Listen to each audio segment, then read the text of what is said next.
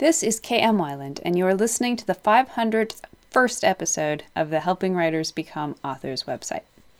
This episode of Helping Writers Become Authors is brought to you in partnership with Podtone. If you're a podcaster who's struggling or unsure about your recording quality, or if you need help editing, mixing, or mastering your podcast, Podtone is a team of producers and professional audio engineers dedicated to providing budget-friendly, customizable solutions for podcasters. In addition to mixing the sound every week for my podcast, they've worked with me to make it sound better in many ways.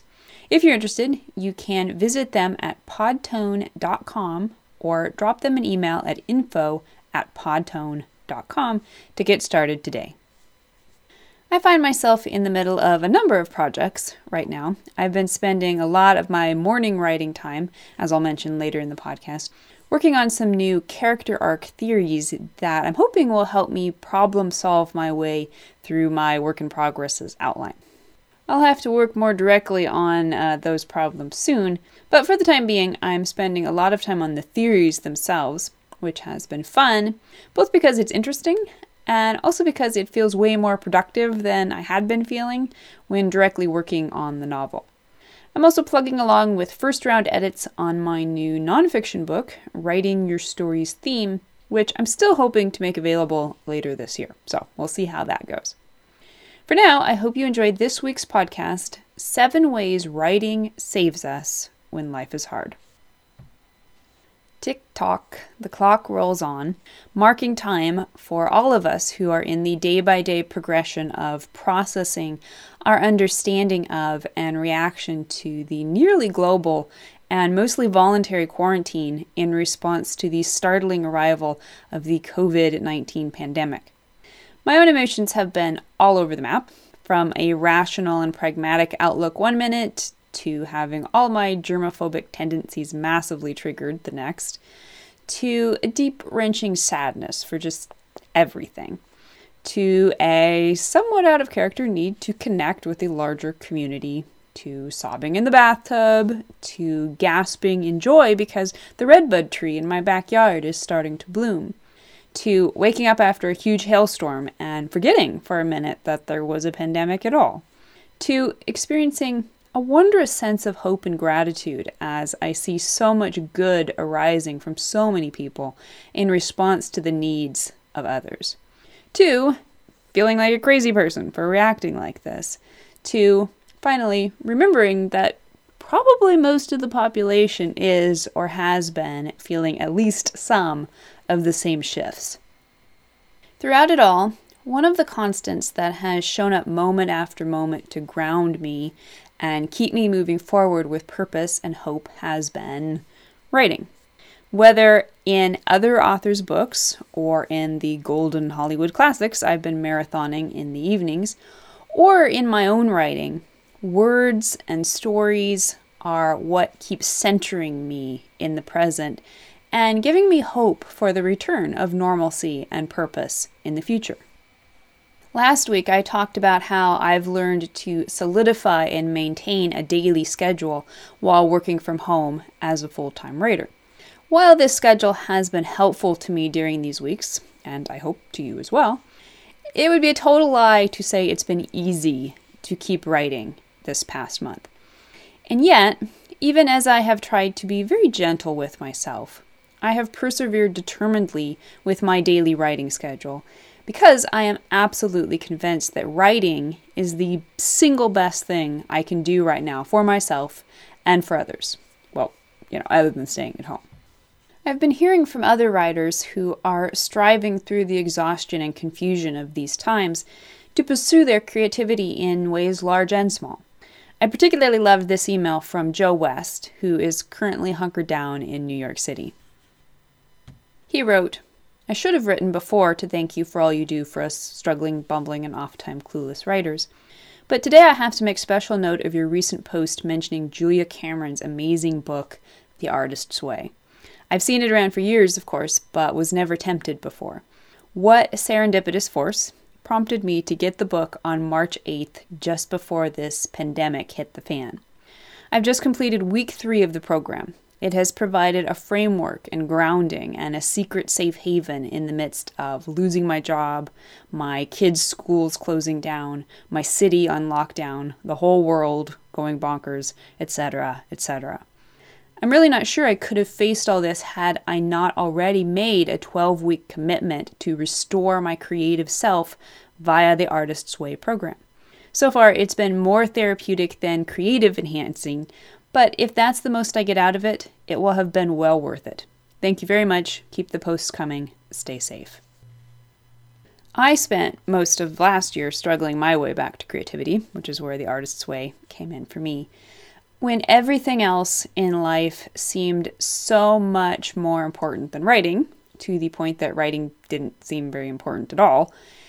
Something kept me showing up at the desk and poking at the keys. Deep inside of me, I knew that my writing was my lifeline, that it would save me if I could just keep going and never give up. Now, I believe that more than ever.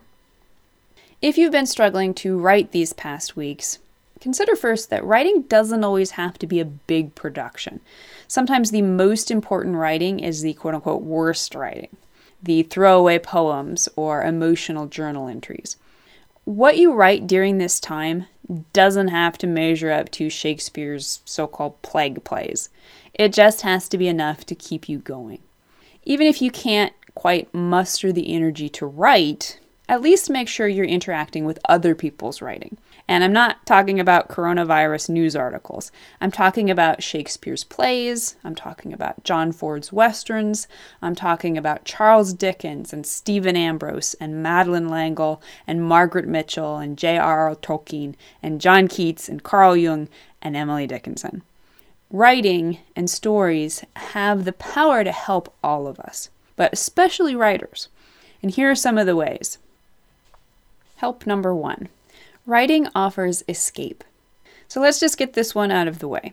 Although I often get sniffy at the idea of stories are just escapism, it's really the just I take exception to, because of course stories help us escape. I ended up choosing a Golden Hollywood Marathon this month, not just because it takes me back in time to an often gentler and in some ways more sensible era, but also because it takes me back to my own childhood when I watched these movies incessantly. For 2 hours in the evenings, I forget what's going on in my own life while I watch stories about people from the Great Depression and World War II finding courage and meaning in their own struggles. When I write, it is the same, only perhaps more so. I disappear into the place in my head where the stories live. The daydreaming aspect itself is powerful. But when I'm also trying to juggle pretty sentences or wrangle difficult story structure and character arcs, I am apart from the real world. It can be tricky to get to that place apart when the real world is clamoring loudly, if only through my own physical tension. But when I persevere hard enough that I do get there, what I find is always worth the effort. Way number 2, writing creates catharsis. Ye old Greek philosophers wrote a prescription for every citizen that directed them to watch a good tragedy play every so often in order to purge their emotions. The reason a story's escapism is so powerful is not only because it distracts us from our problems, but even more so because it has the ability to aid in processing and even purging our emotions about our real-life problems. This is why we love a good cry over a sad movie or novel. Again, the effect is magnified when you're the one doing the writing, when it is your emotions pouring out onto the page through your own words. The catharsis can be deeply powerful. This is true whether you're venting emotions in an argument between characters, or whether you're taking the more direct approach in a morning journaling session, such as Cameron's recommendation of 3 morning pages. In many ways, I think the catharsis offered through writing is perhaps its greatest gift to us during this time. With so much fear, confusion, and pent emotion, we need a safe and useful place to pour it all out. Even if what you write goes no further than your notebook, it will still be valuable. It may also become at least the rough draft for something you can use to reach out in empathy to so many others who are seeking their own catharsis for the same emotions. Way number 3, writing offers hope and faith. When this all started, I shared an episode about the power of hopeful stories during a stressful time. In times of darkness, we're looking for answers, but as we experience the extent of our own helplessness, we're also looking for hope, whether it be the hope of a greater meaning, the hope of a greater good, the promise of an ultimate purpose, or even just the encouragement that those who can do more than we are doing it. Stories of truth, even if it's just the truth of your own quest to keep faith and do something good for your neighbor, are powerful in this time. Fictional stories are equally powerful. Essentially, a story is a logical equation positing that when this happens, this is the outcome. When stories tell us everything will be okay, or at the least that we will grow and find gratitude, or perhaps that this is how we find our courage and our surrender, we instinctively know when they are offering us a plausible truth. When that truth is one of hope, it encourages us. When we find that truth in our own stories, then we know we already have that hope and that courage somewhere inside of us. Way number 4, writing is meditative. For years, I resisted the idea of meditation. Just the idea made me fidgety. I don't want to clear my thoughts. I like my thoughts. And then I realized that in many ways, the writing zone is a very meditative state. It's a blocking out of everything around us and a deep sinking into our intuition and imagination.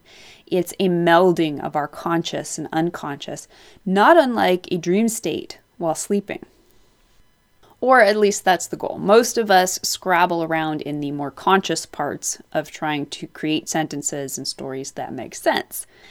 I noticed that I, for one, often resist the effort required to get into that zone in much the same way I do the idea of actual meditation.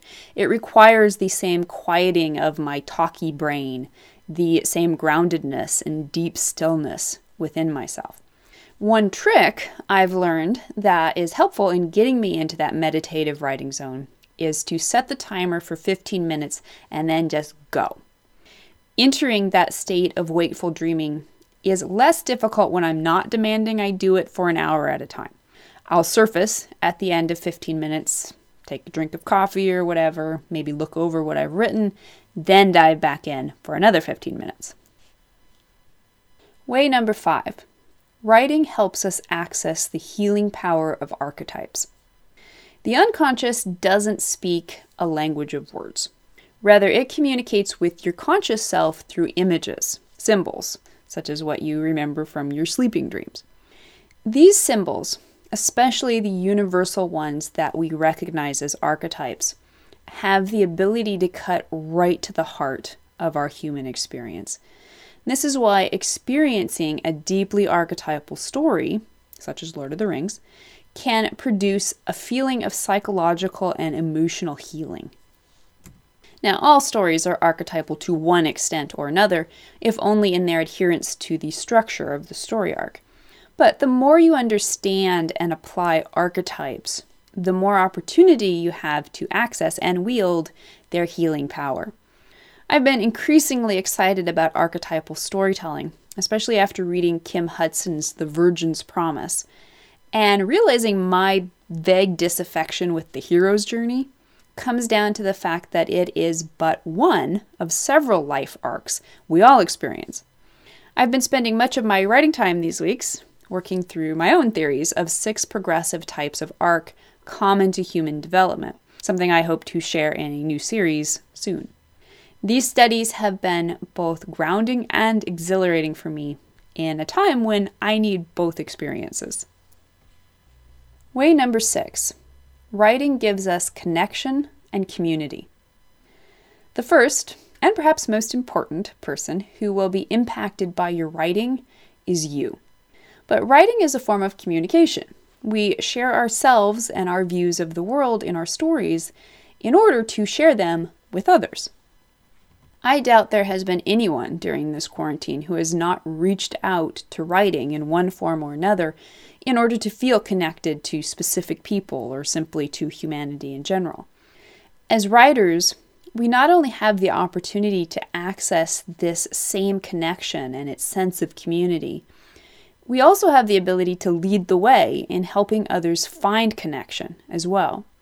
Even when you are sitting alone at your desk and not a soul but you has yet to read your words, you are still reaching out, you are still connecting, and it is a powerful feeling. Way number 7. Writing provides purpose and meaning. Finally, writing gives us something to do with our time that has a purpose, that feels productive, and that has at least the potential to find, create, and offer meaning to ourselves and others in a time when we desperately need it.